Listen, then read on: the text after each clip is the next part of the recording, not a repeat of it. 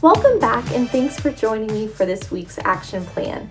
Last podcast, we learned that the motivation to be productive starts when we number our days or actively think about how little time we have left.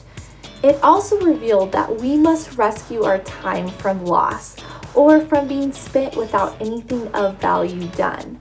So this week, we will start very simply by taking 5 minutes each day to meditate on our life. What do we want to accomplish? Who do we want to be? Feel free to write these things down.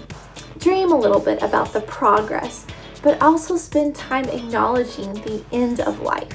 This will allow you to settle focus on the true valuable places to use the rest of your time. Also, make a commitment to grow. Don't think that you have to change every part of your life and add all the important things one day or week at a time. Start small. Remember that being only 1% better each day is 3,800% better in a year. So make attainable goals each week and have a specific place for them. Finally, document your successes because it shows that you're making a difference in your life and in someone else's life. This will provide positive reinforcement for continuing your goal to do as much as possible of value with the little time that we have left.